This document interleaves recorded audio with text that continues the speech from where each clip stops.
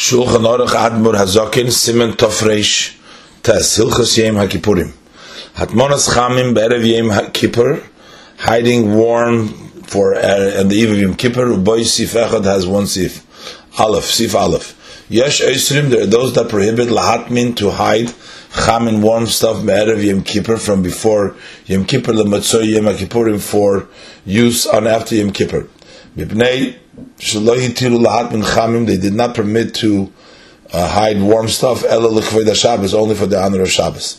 But the one who's hiding for after Yom Kippur, which is weekday, that they didn't permit him at all.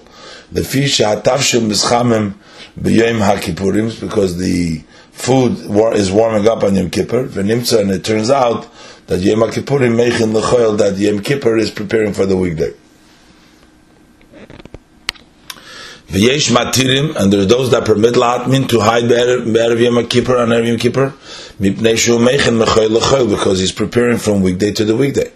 V'afal pi sheshoya ala kira b'yom kippurim, although it's resting on, and it's shoya on the kira on Yom Kippur, that's not considered to be a preparation,